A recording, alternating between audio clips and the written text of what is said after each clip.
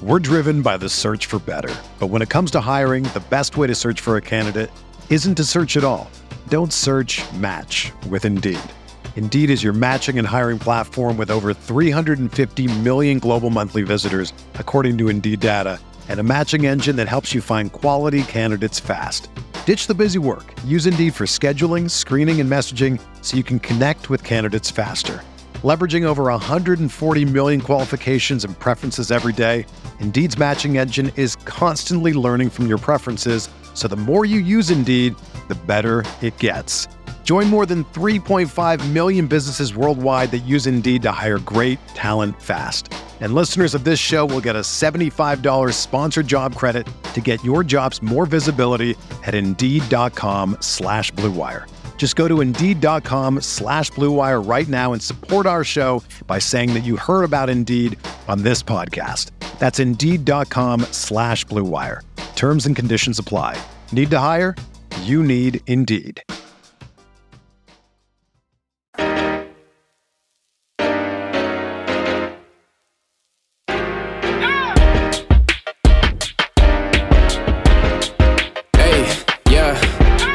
Feel like Kobe in the fourth quarter. This is the Dane Moore NBA podcast, brought to you by Blue Wire Podcast, coming at you late Saturday evening after the Wolves lost to the Blazers in Portland, 124-118. We don't normally do immediate night of podcast, but we're going to kind of throw this one off the cuff in recap, I guess, of the Portland game. We also want to talk a little bit about Utah, but the reason I'm doing a night of podcast tonight is because I'm here in Portland, or was in Portland for this one. I guess I'm still in Portland. And Kyle, I figured we'd just get into what we saw in this game, what we heard in the locker room afterwards. You're here with me. Obviously, this is home base for you. What's up? Yeah, this is the West Coast offices for the Dane Moore Media Empire. And yeah, it kind of like we were saying on the drive back, tonight's game was much, much better. Just a better game than like that Hornets situation after Thanksgiving, right? But in the podcast schedule, kind of like that Thanksgiving weekend where it's like the Wolves came off their probably signature win of the season 24 hours ago in Utah, Rudy's return against the Jazz. And then second night, back-to-back, both road games. And I thought we'll get into it, and then there's some stats that actually kind of make you a little more disappointed that they dropped this one, but played pretty well. Effort wasn't really a problem for most of the game. Just no real excuses, and I know we're going to dive into some things, but just kind of ran out of gas at the end of the third, and then just didn't execute down the stretch in the fourth, and got outshot and dropped one that they definitely could have had. Yeah, I don't take this one like you're saying, the Charlotte games or anything to be similar to the Charlotte game or anything close to the beginning of the season. It does feel to me in ways like one that sort of slipped away, but I wouldn't, if I were a Wolves fan, be having one of these really like this game really stinging, or one of those where you're like pouting afterwards, I guess, where you're like, what is this team? What's happening? I don't know, maybe it's sort of a product of these last 3 or 4 games. I'm kind of encouraged in a lot of ways by the product as a whole over the last 4, and that's specific to, what D'Angelo Russell's been able to do recently, more so in the Utah game than Portland. But tonight, man, just being there and watching Rudy be an offensive force is something that I think I want to hit on for sure, because I was, as listeners who have listened all season know, I was very perplexed, frustrated with at times the way they were using Rudy offensively this season. I kind of bagged on the idea of quote unquote unlocking Rudy and being something different than he was in Utah. That didn't really make sense to me. And not that it's been perfect, and not that I still don't think it's a great idea to completely go away from what made Rudy impactful in Utah as an offensive player. But I'd be lying if I said, what they're doing with Rudy offensively isn't getting better, right? it is. He has been more forceful offensively, and it is not in just straight pick and roll ways. That should be very encouraging, I think, to all Wolves fans, that the vision of what Chris Finch wants to do with Rudy offensively and is pretty much steadfastly stuck to, is starting to, reap some benefits for this team in terms of offense. I think that's when I reflect back or remember back on this game or this pocket of games after Rudy said, you're going to start seeing the real Rudy about 3-4 games ago. It's not often when players say that, and you kind of do see a shift, and that's been pretty palpable for me over this. Unfortunately, the time that Carl's been out as well. Have you been seeing that as well? Yeah. And again, let's just get it off. Let's just put it out there now. Disappointing loss. Like, just because they played, like you said, this wasn't the Hornets comp. Like, they played pretty well. I mean, they had the lead at halftime. Like, again, these back-to-back, when they're both road games, are really difficult, especially when you're in a shootout like you were tonight. I mean, you came into a game where Portland's backcourt had a combined 68 points between Simons and Lillard. But on the Rudy Gobert tonight just looked like what I remember what he looked like in Utah all those years, right? Just dunking and finishing everything.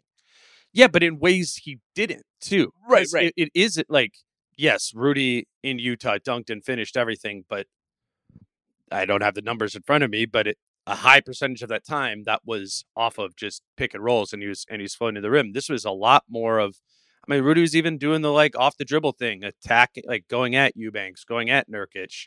Some of the things that when we watched the first 5-8 games of the season, we were kind of like, what the hell? Why is this the plan with Rudy Gobert and not what they did in Utah? Like, this is Rudy playing as more of a traditional offensive center than just a diving pick and roll type center. And to some extent, that's encouraging because this is the way the coach wants him to play offensively.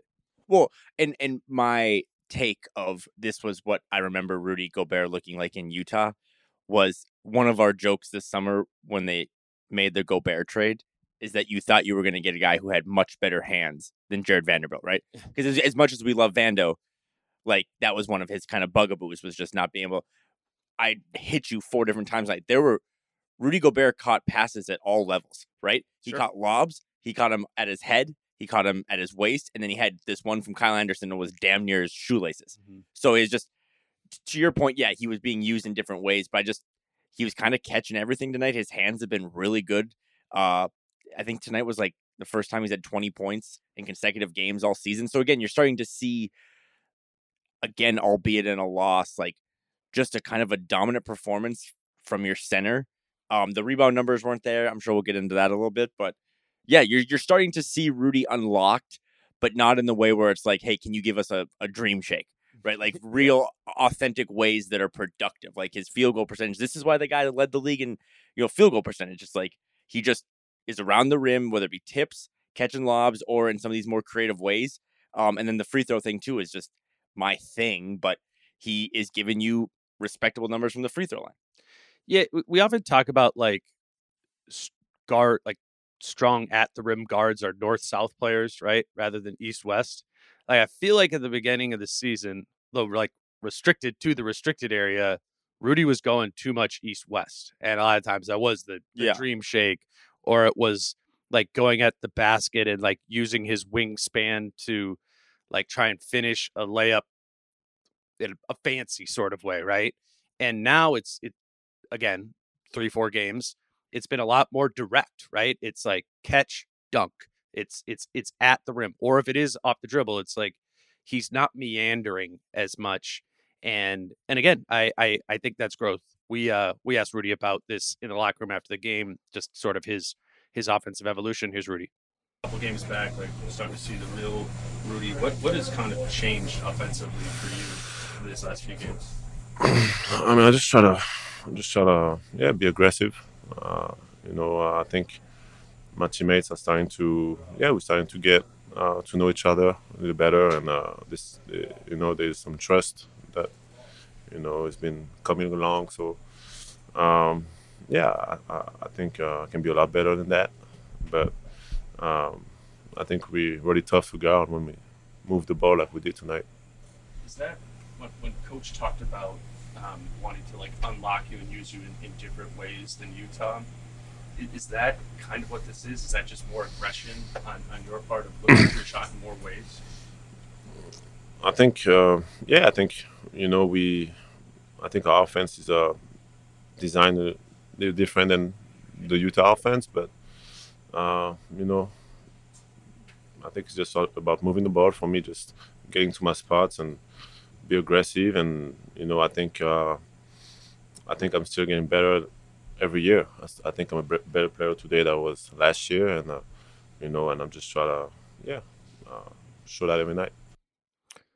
So Kyle, when we're seeing this from Rudy, and we didn't see it at the beginning of the season, there's two factors, right? It's now 26 games into the season, so it makes sense that there's some natural chemistry he's developed with teammates, that playing a different style of offense is something he's gotten better with in time.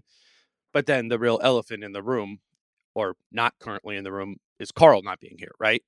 And and the question I have and want to think about more over the coming weeks is, can Rudy be this version of himself offensively with Carl? And also, can D'Angelo be the offensive player that he's been recently with Carl back in the mix?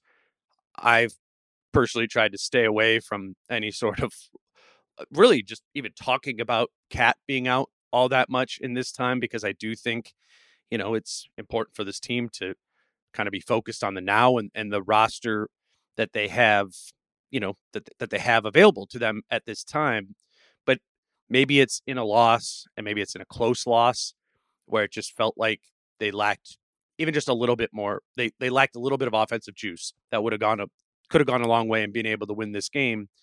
You wonder if Carl was in this game, does he provide that extra juice? And Carl is a top whatever player in the league. The answer to that on paper would seem to be an obvious yes, that he would buy them a few points in that game, and maybe the result's different. But we watched those first however many games that or 21 games that Carl did play, and have watched these last 5 now without him. And it doesn't seem like an obvious answer that Cat would have necessarily provided that extra juice, that it maybe would have been maybe at best a net neutral, or maybe even hurt, because there were some of those issues in terms of spacing, schemes, rotations, all those sort of things when they were playing two bigs. Just broadly, like, do you what comes to your mind when you think about Carl's absence in these last few games, and where it would have helped or potentially hurt to have him in these games? I mean, since he you never want to. They lost tonight, right? Yes, they did. Kind of put me in a blender there. And you never shot. want to lose. You never want to see a guy get injured. But since that Washington game, I mean, it was followed up immediately with the Grizzlies game. This just aesthetically looks better. This all just, I mean, they did drop that game to the Thunder, but that's kind of like an asterisk game. They lost it, but if Rudy plays 35 minutes in that game, like, are we looking at a team that's kind of like 4-1 since Carl got injured? But it just seems like, and it puts Carl in a tough spot, and it puts fans in a tough spot, because when you remove him, everyone now just looks more comfortable, right? Like, D'Lo looks more comfortable. Rudy looks far more comfortable. Ant has more space. So then that's where you get the people that are like, this team's better without Carl, trade Cat, all those things. But then you look at coming, for example, for a night, second game, back-to-back on the road, they didn't have enough firepower, right? They didn't have enough juice. The bench was, I know Naz Reid had like a season high 15 points, and a good 15 points, but it was just, the bench was bad. They didn't have enough juice from them. Jaden had 9 points. Kyle Anderson was again phenomenal, but you're going to need more scoring and just more ammo to win these types of games and to win playoff series.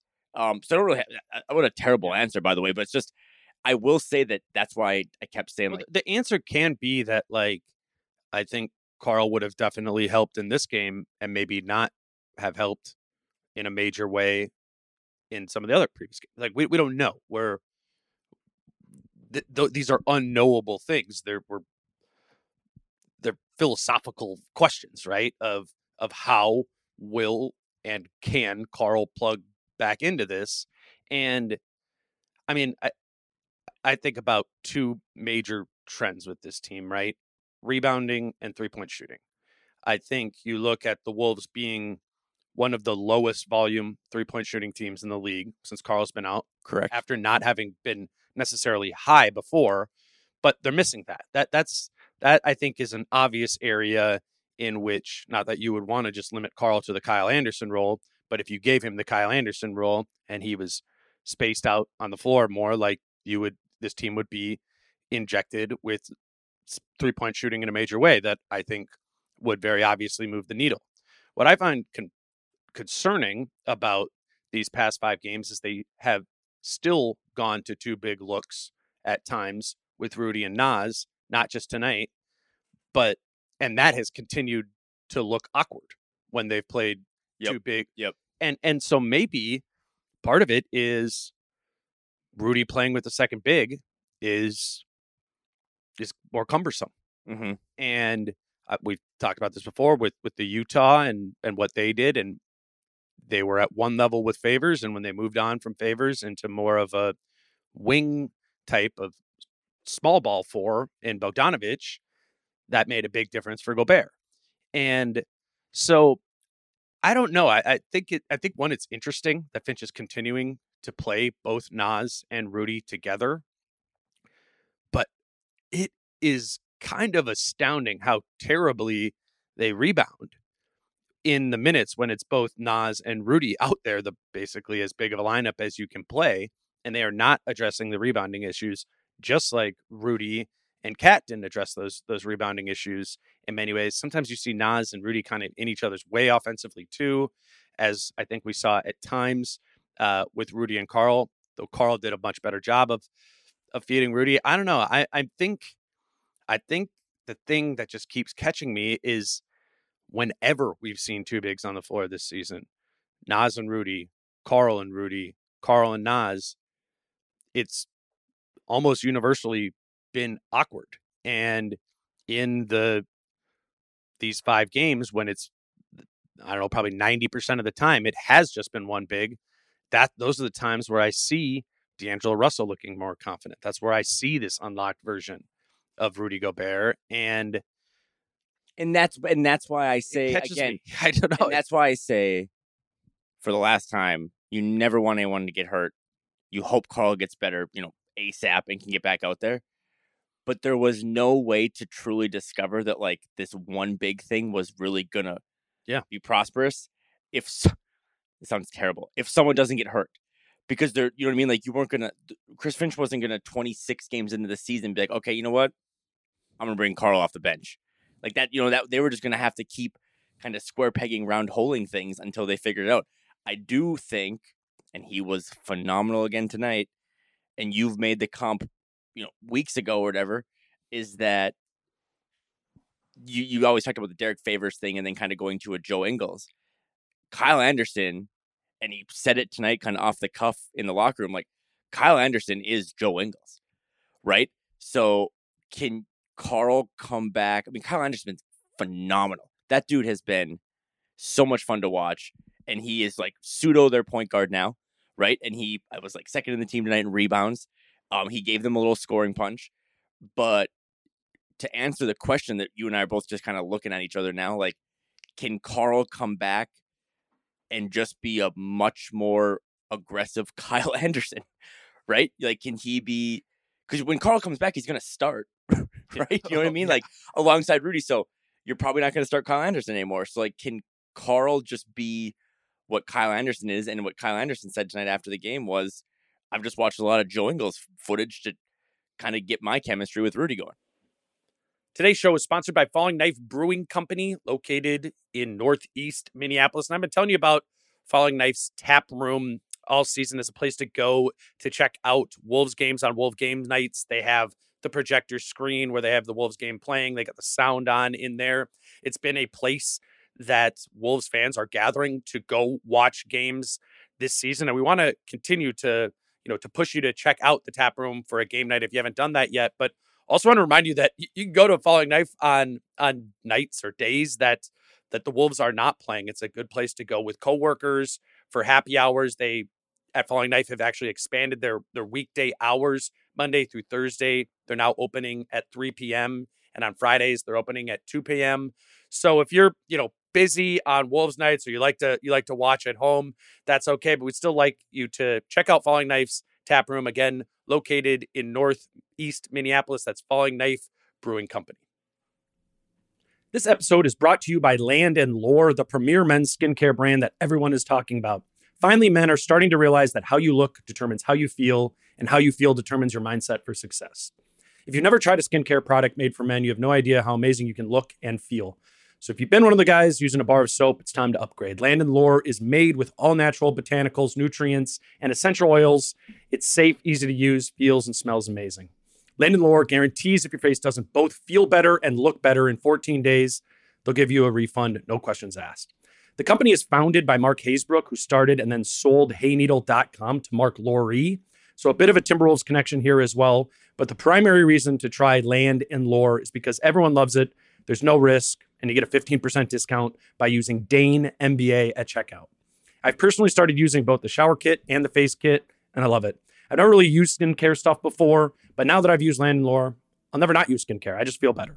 So check out landandlore.com today before they sell out. Again, that's Dane NBA, no spaces, for 15% off at landandlore.com. That's LAND-LORE.com.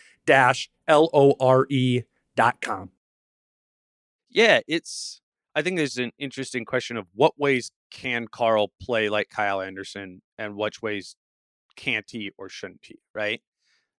And it's interesting to think about what has been working with Kyle, right?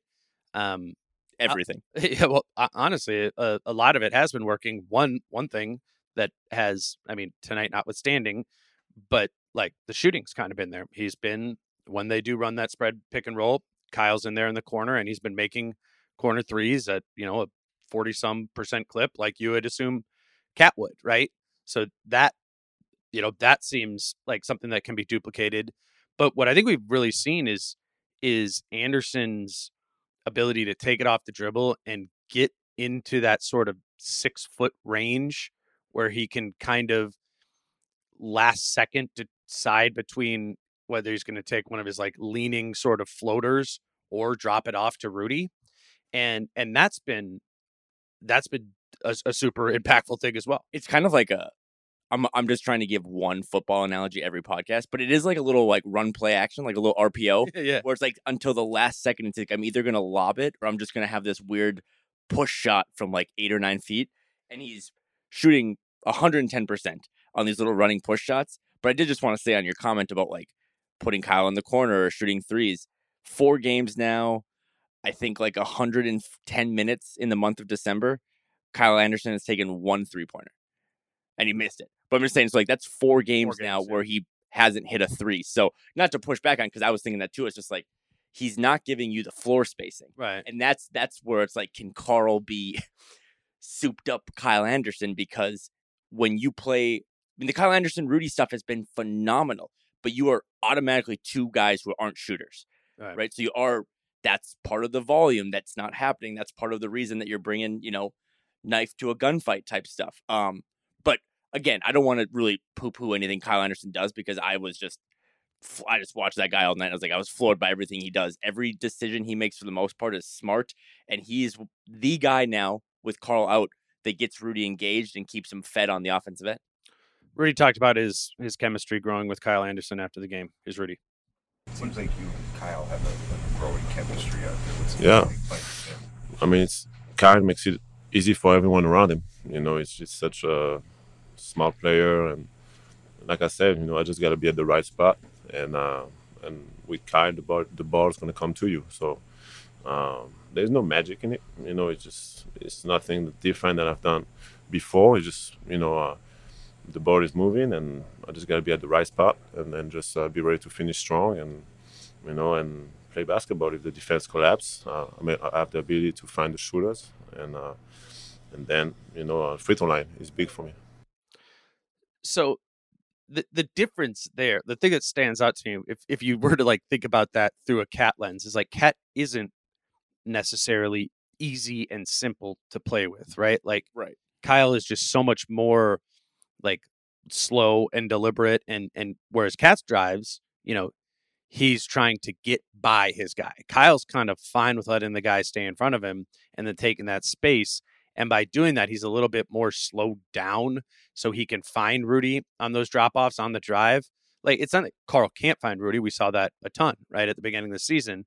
But that is a different way there. So, I mean, I get what we're saying with like the souped up Kyle Anderson.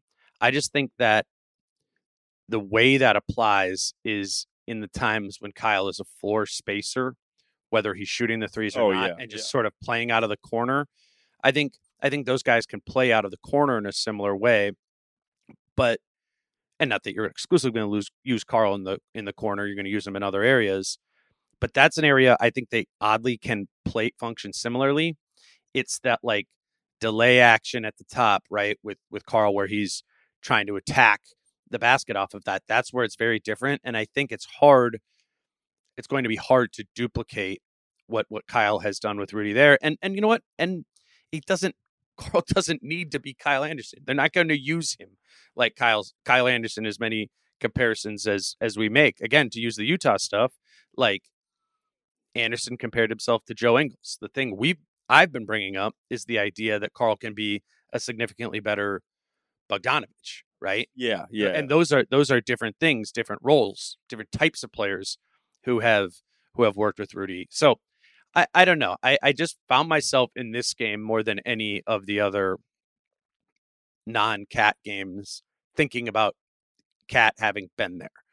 And I thought about that going into the fourth quarter, like you said, as the Blazers kind of went on a little run to maybe take a 2-point lead going into the fourth. And I was thinking to myself at this time, this isn't a game where the Wolves like have a talent advantage, right? Right. Yeah. So for them to have won that fourth quarter, they would have needed to get better whistles, and they got that. That's one thing that they didn't, but they were going to have to out execute the Blazers, right, in the fourth quarter, which they did not do. Had Carl been in the mix, I think you do have that talent advantage going into the fourth quarter. So you can play. I mean, let's be real. Like, this Wolves team is not an execution team right now. They are a talent team and a little sloppy, right? And they make up for that, the turnovers and those sort of things, by being individual dominant scores. This was a game where in the fourth quarter, as Finch calls it, they need that sort of on-demand scoring. And those are the times where Carl and Kyle are completely uncomparable. So I feel like a lot of people in the Wolves space have thought about, it's just better without Cat. I'm not dismissing the issues that were there when Carl is out there with Rudy and the ways that held this team back.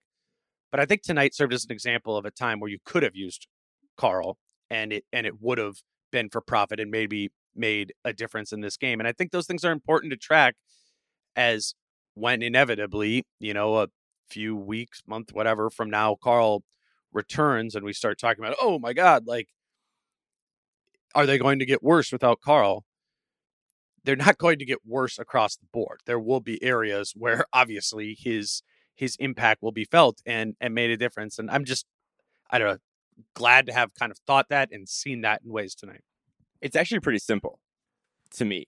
To me, it's like the glass half empty is that this has looked better for a week since Carl's been out. And the glass half empty take is that, well, Carl's going to come back.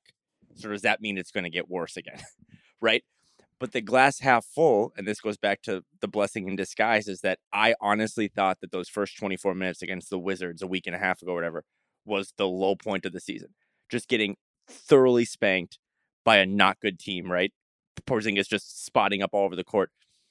So by removing Carl for a month, everyone, I mean, Kyle Anderson, I think 3 times in his last 4 outings has had 10, 5, and 5. So in 4 games, he's done that 3 times. He'd only done it like 19 times in his first 8 seasons in the league.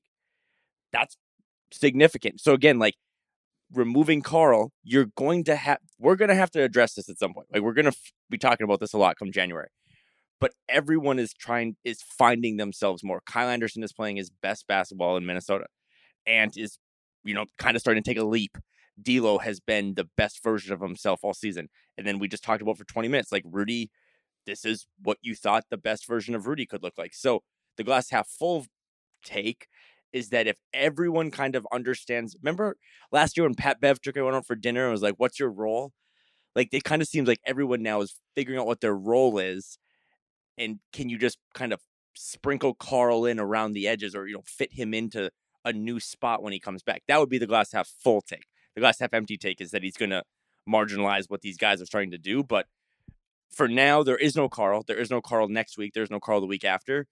And I think you're starting to see, the Kyle Anderson, Rudy Gobert thing has been awesome. It's been really, really cool to watch. And it's probably only going to get better as those guys play more together. Yeah, I think both things can be true, right? Like these guys have developed more chemistry because Carl was out, and the idea that they can keep that chemistry or some of that chemistry once Carl returns. Like had Carl played all 82 games and Rudy played all 82 games, that this team would have hit more of a rhythm at some point, right? I don't know, maybe it wouldn't have been 50 plus wins, but they would have started playing at a higher level eventually. And I think a lot of that, as the players and coaches have been saying, was going to be a product of time. I think while we're seeing this team generally play better in Cat's absence, some of that is a product of just having had more time. And some of that is from just naturally with Carl out, the roles make more sense, even if they didn't have dinner together, but it's both. And we're not going to know the answer until we're not going to know it when Carl's first game back or even first 5 games back. It's then going to be told that is all going to be answered in that next chapter. Like we had the first 21 games this season, right? When Carl and Rudy were both playing and it was up and down, mostly down. This chunk of time is going to be its own story, like chapter 2, right? When we've seen more D'Lo, we've seen more Rudy. That's great. We'll see how the rest of it plays out. It's probably going to be another 10, 15 games or something. And then chapter 3 will be with Cat back in the mix. And we're going to figure it out from there. And while people are going to want to have, get rid of Carl conversations, I think the reality of this situation is it won't be until chapter 3 is like completed that we can even really draw any sort of conclusions about what does and does not work. Though I think there's reason to believe that it could go both ways, right? That they could not be as good of a team, or not, that Carl doesn't really elevate the ceiling here, or he could work back in the mix. He's generally been a pretty fungible player for his career, playing with lots of different guys, different roles. I'm fascinated to see that when the time comes.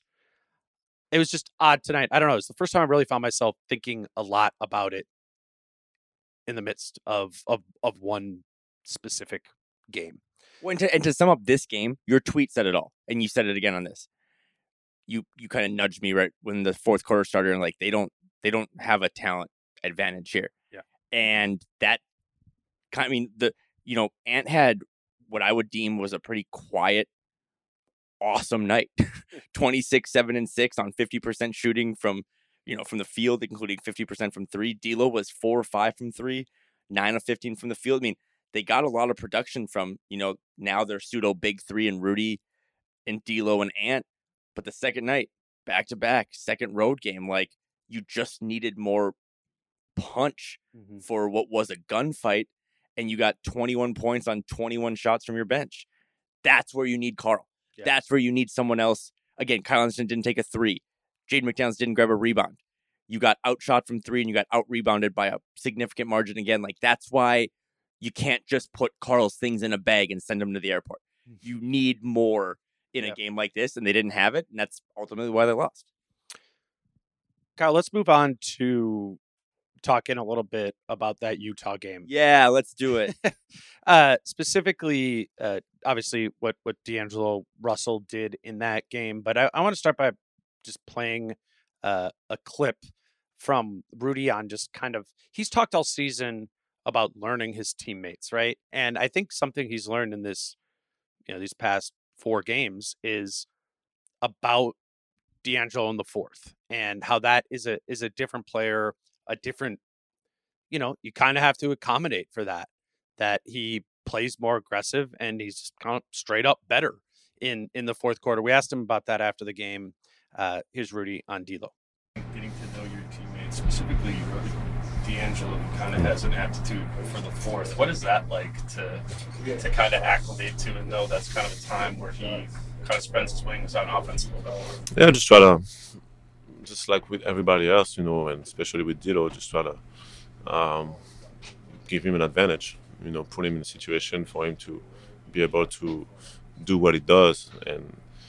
And once again, just like we talk about Kai, like D'Lo is gonna, he sees the floor, so he's gonna be able to make the right play, and he also has the ability to be a really good closer in the fourth, and he's never faked by any moment. So it's I always tell him, I get you open, and then you do you.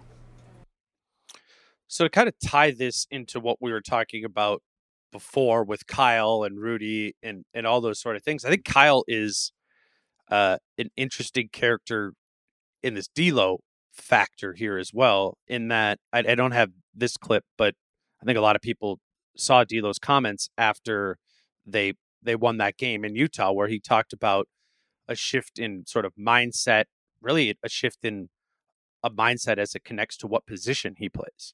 And D'Lo's talked about that before, right? The idea of he's more of like a combo guard rather than a point guard. And he talked about at the beginning of the season, just having the wrong mindset of just embracing the idea that he's the point guard of the team and trying to get everybody involved. Coach wanted him to do that. Karl being out puts Kyle Anderson into the starting lineup, which they're both power forwards, Kyle and Karl, but Kyle Anderson's also kind of a point guard. And that allows D'Lo to play more in that combo guard type of role where it's off the ball. Utah game is a little funky where he makes those 6 threes in the third. It almost all came against like a zone defense for the Jazz. But, Kyle played a pretty instrumental role in that being able to happen, whether it was Kyle kind of initiating the zone offense or Kyle was, kind of at the free throw line there as the guy you get it to in the middle of the zone and finding D'Lo off of those things. So again, to tie to the theme of Cat being there, not being there, you wonder how much of this version of D'Lo, particularly fourth quarter D'Lo, you can get if Kyle's not on the floor, right? In those fourth quarter minutes, because you would assume once this team's back at full strength, the closing lineup goes back to being Rudy, Karl, McDaniels, and D'Lo, and Anderson's not in the mix there. Can you still have D'Lo playing in an off-ball role where he could score for you at a high level? That's another variable we need to think about and talk about as we start picturing Karl back in the mix. I thought we said a lot of good things about the Rudy Gobert experience. I thought we touched on Kyle. We haven't really talked about Amp, but I mean, he's been phenomenal, both sides of the ball. In the month of December, D'Angelo Russell is averaging 28 points a game. He's shooting 62% from the field, and he's shooting 50% from three. He's also averaging 4 assists, right? He has pretty much, when Gerson Rosas acquired him, he made like that's my James Harden, right? Mm-hmm. And pretty much since the day he got to Minnesota, and I think even before Minnesota, D'Angelo Russell has prided himself on being like, don't give me a label. Like, don't put me, I'm not a point guard. Like, I'm a combo guard and stuff. And I know that I'm kind of jumping around here, but he's playing quite possibly his best basketball in a Timberwolves uniform. Again, like, to all the points that you just said, like being an off-ball guard, not having to like, I mean, he said in that quote, he's like, I'm thinking less. I'm just hooping, right? Basically. And he's been. I mean, I thought he was really good again tonight. But the question is, can he play that I'm not thinking I'm just hooping version of himself when he needs to be more conscientious about being a point guard when both Carl and Rudy are on the floor? Well, and okay, now we're just gonna go chicken and egg for the next 30 minutes, right? But that's like kind of my thing about being, can Carl be souped up Kyle Anderson, right? Because I have that quote in the back of my head from 3.5 weeks ago when Carl had an 8-assist game, or whatever, and D'Lo's like, yeah, Carl can lead us in assists. Well, can Carl just have 8 assists a game then doing the Kyle Anderson stuff and allow D'Lo to continue to play off the ball? Or again, chicken or egg, when Carl does come back, it's like, no, like Carl can't do what Kyle can do as a big point guard. Basically, like we got to put the ball in D'Lo's hands more than that. Well, he can't. I mean, Carl can't play point guard like Kyle Anderson can play point guard. No one really can. Yeah, well, true.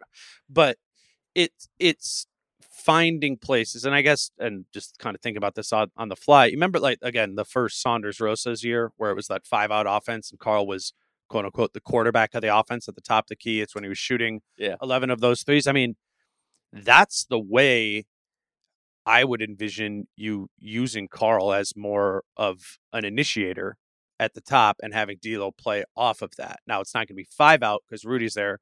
I don't know exactly how that would all come together, but I think the answer to answer my own question is no, I don't think Carl can play the same way Kyle does, which will have some sort of residual impact on D'Lo. Not necessarily worse or better, but it won't be the same. And I think just like everything being a little funkier with two bigs, the rebounding even being funkier with two bigs, a lot of the things that have worked, which I think, again, point to the three best players on the team right now in Carl's absence, in D'Lo, Ant, and Rudy, like they all in their own ways have seemed to benefit by not having a second big out there. We haven't even really talked about Ant, but this has kind of been a theme all season, right?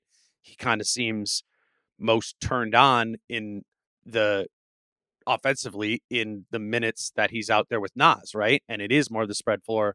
There isn't bigs, clogging the lane in that sort of way. Like these are the things that Finch is going to have to figure out because Carl isn't Kyle Anderson. He isn't really like any of these people. Anyone else on the team. In what ways can he benefit Rudy, D'Lo, and Ant in the same way that his absence has benefited those guys? Like that's ultimately going to determine this whole experiment, right? And I think it's going to take another experiment. Like that's what I'm saying. We got to kind of have that whole extra chapter to be able to figure it out, because I don't see obvious answers to how you just plug him in and get the same version of the other three best players playing this same way. I think they're going to have to shift again into something new. And that's not right now. They can continue playing this way for now, but it is something for us to keep at least in the back of our minds. We're driven by the search for better. But when it comes to hiring, the best way to search for a candidate isn't to search at all. Don't search, match with Indeed. Indeed is your matching and hiring platform with over 350 million global monthly visitors, according to Indeed data, and a matching engine that helps you find quality candidates fast. Ditch the busy work. Use Indeed for scheduling, screening, and messaging so you can connect with candidates faster. Leveraging over 140 million qualifications and preferences every day, Indeed's matching engine is constantly learning from your preferences, so the more you use Indeed, the better it gets. Join more than 3.5 million businesses worldwide that use Indeed to hire great talent fast. And listeners of this show will get a $75 sponsored job credit to get your jobs more visibility at Indeed.com/Blue Wire. Just go to Indeed.com/Blue Wire right now and support our show by saying that you heard about Indeed on this podcast. That's Indeed.com/Blue Wire. Terms and conditions apply. Need to hire? You need Indeed. Russell scored 20-plus points in 4 consecutive games, which has tied his longest 20-plus point streak of his career since joining the Wolves. So if you needed a little extra something, kind of backs up the idea that he's, from an offensive standpoint, playing probably the best basketball of his Timberwolves career. So I don't want to steal the baton from you, but to sum it all up, I think we're saying the same thing on different lanes of the highway. Like the Carl thing needs to be in the back of our mind because he is still a key foundational piece of all of this, no matter how you move forward with him. But he's not here right now. He's not in Portland. He won't be in Portland on Monday. He won't be on the rest of the road trip. And again, they lost tonight. Disappointing one, especially when I think I saw that they outscored Portland 56-46 in the paint, outshot them 54 to 51%, like a game that you pretty much should have just kind of won. But everyone else with Carl's absence is playing really good basketball. And short term, I know we've talked about long term, short term, that should keep you even at 13-13. That should keep you pretty optimistic. You started this off by saying you were encouraged. You should be encouraged about this team running it back on Monday against a team that I wasn't. I am encouraged very much about the non-Cat Wolves. Like this version of this team being, I kind of went into the non-Cat time of being like, give me 500 basketball, but with growth happening. And I think that to me is sort of feeling closer to like the baseline of what this group is going to have. Right. And I think given what I've seen from Rudy and D'Lo, probably even better than that. So it's not condemning anything. It's just also acknowledging that it is, again, going to be different. I don't feel confident that it's going to be a seamless shift back to Carl whatsoever. Right. But in the interim, I do feel pretty good about who and what the Timberwolves are. We've seen none of those just, boom, all of a sudden the Wolves are down by 20 things that were happening so often in the pre-Cat time where, or they would get up big and then boom, it'd be back down to even. I guess the Indiana game, they did that right. And there was no Carl. They got up by 20. Yeah. The lead went away. And then I guess game of runs. Yeah, that one was game of runs. But the Wolves were hitting this type of flatness really often when Carl was in the mix, right? And it would just stall the game out for extended periods of time. I don't feel that happening with this group right now, which to me is encouraging, and to me says they're going to be at least a 500 team in his absence, so long as that holds. And that I don't know. I mean, that's kind of what I was hopeful to see and kind of excited to see in Cat's absence, and for that to simultaneously come with D'Lo playing, I don't know if it's his best basketball as a Timberwolf, but it's certainly up there, and Rudy certainly is playing his best basketball as a Timberwolf. I think you should be extremely encouraged by the level of play the Wolves are having, and even tonight's game. You could have used Carl. You could have used a little bit more of a talent punch. I think they got a tough whistle tonight. That happens, and that cost them probably a couple of points in the aggregate. But yeah, again, I keep repeating myself. I'm encouraged by the non-Cat Wolves right now. They were a below average basketball team prior to losing Carl. Yeah, right. And since they lost Carl, they're 3-2. Again, I'm probably going to say small sample size until the snow thaws, but they look like a more professional, better basketball team these last 5 games. That has, again, we just talked about this for 45 minutes. We're not trying to trade someone or move, but they just seem like they have a little more stability. Everyone knows their role. They're a little less volatile. I mean, that the volatility speaks to what you just said, right? They're not flatlining. They're not just kind of passing out on the court and giving up these long, extreme runs. They're 3-2. That Thunder game is probably something that it haunts you a little bit. That you're like, we should have been 4-1, losing a game like that. But in the short term, again, for these next couple of weeks without Carl, while these other guys continue to develop their roles and kind of find themselves, you have to be. I don't know how you can be anything other than optimistic. This has looked like a pretty fun basketball team.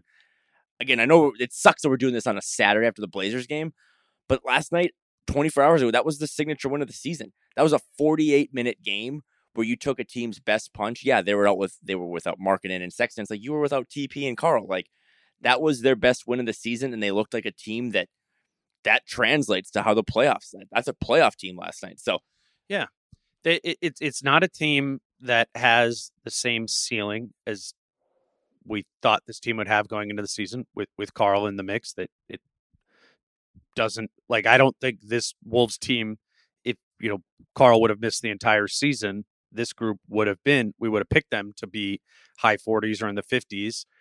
But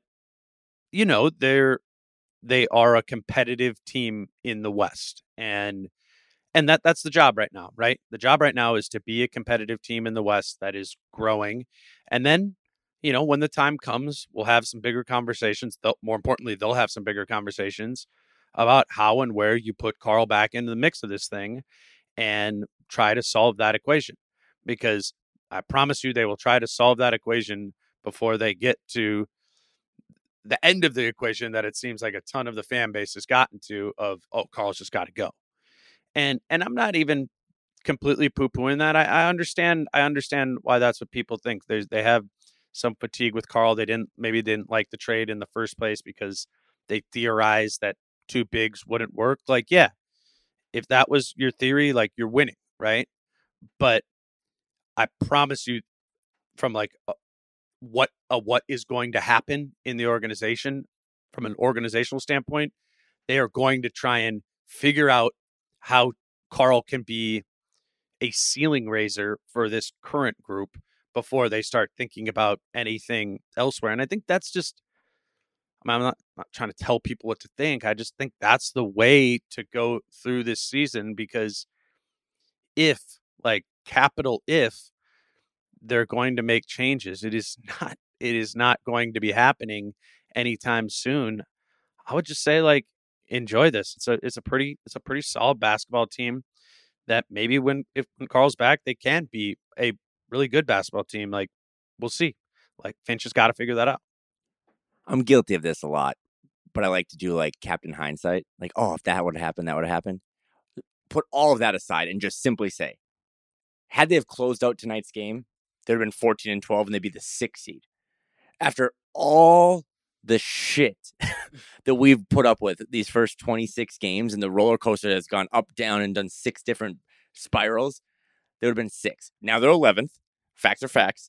But I'm just saying, like, that one game to close it out. I mean, they were up at half. They had a 10-point lead with 3 minutes left. And I kind of wanted to take everything we just talked about and go right back into like a little quick 2-minute game recap. Like, they had the game 10-point lead in that late in the third quarter. We talked about how Austin Rivers, who I think his on-ball defense is really good. He got a tough whistle and he gave them nothing offensively. Like, Jill and Noel gave them nothing. They were just kind of really naked for points to close that third and stuff. But I just kind of wanted to think, to throw it back to those final 15 or so minutes. What were your biggest takeaway? Because something I noticed on Twitter when we were driving home is like a lot of upset people at Finch. He had that weird timeout, which he kind of explained after the game. I mean, I got it in the moment. I was like, he took it because he's going to lose it. But, he immediately dapped himself up. I was like, I shouldn't have done that. That's my bad. So what was just kind of, the final 15 minutes is when they kind of dropped the ball or dropped the baton. What did you think about that? Yeah. No, I thought, I mean, kind of that happened right in front of us at the stadium. And I think Shaden Sharp fell over. So the Wolves had a fast break. I don't think Finch saw him fall over there. And it was a use it or lose it timeout. He called it there. It was a mistake. He copped to in the moment. He copped to in the press conference afterwards. And they were also down 2, right? So maybe they go get a layup, right? Right.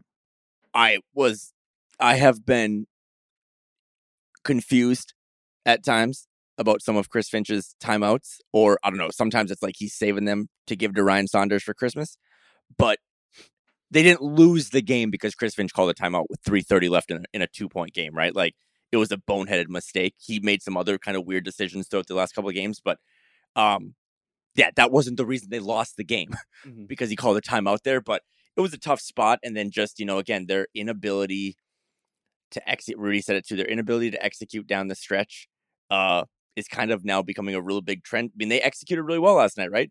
It was D'Lo just kind of taking the baton by himself, but That when you look at all the stats then and you look at how they outscored them in the paint and they shot better than them and they did all these things, like I know they kind of griped about the fouls at the end. I don't know what your thought was. Well, but I honestly in the moment didn't find it to be all that egregious No. from a refereeing standpoint. But to be fair, I'm never really go there in my head, and I do think obviously it's very different if you're on the floor and you're playing in the game. I do think we should mention just like the vibe in the locker room was pissed. Like guys were pissed. Finch was as pissed in his post game press conference as, I mean, that's a top 3 angry Finch after the game, specifically at the refs. So I'll take that. I mean, they're the ones playing in the game. They felt that they were wronged. Obviously, the refs messed up. Whatever they messed up with that Nas and Ant, like going back in time sort of thing. Someone asked Nas, like, what did you think about that? And he just straight up was like, I blame the refs. Yeah. I hope he doesn't get fined for that or gets like a percentage, but I think it was. I have never. I thought about this too. I was like, I've never seen in my life points get taken off the board in a setting like that, where a dude shot free throws and then the next play happened. It was like, I made Dane watch World Cup today. It was like if there was a penalty and then they just kept playing and then they went back to VAR. That was like VAR shit. I was like, I can't believe that. So the officiating was weird. But again, you look at like the fouls called. I thought the Blazers might have been called for more fouls. I mean, they got a couple more trips to the free throw line. But yeah, Finch was. I don't get to do all those post game things like you all the time, but he was doing a really creative way of not getting fined. Like he was like, it was pretty impressive that a guard got to the line 15 times. Yeah, and I think that ties into the standings thing in a weird way, right? Like, I don't know. I mean, the vast majority of the games I've covered or the teams I've covered have been academic from a standings standpoint. Yeah, They've been bad teams.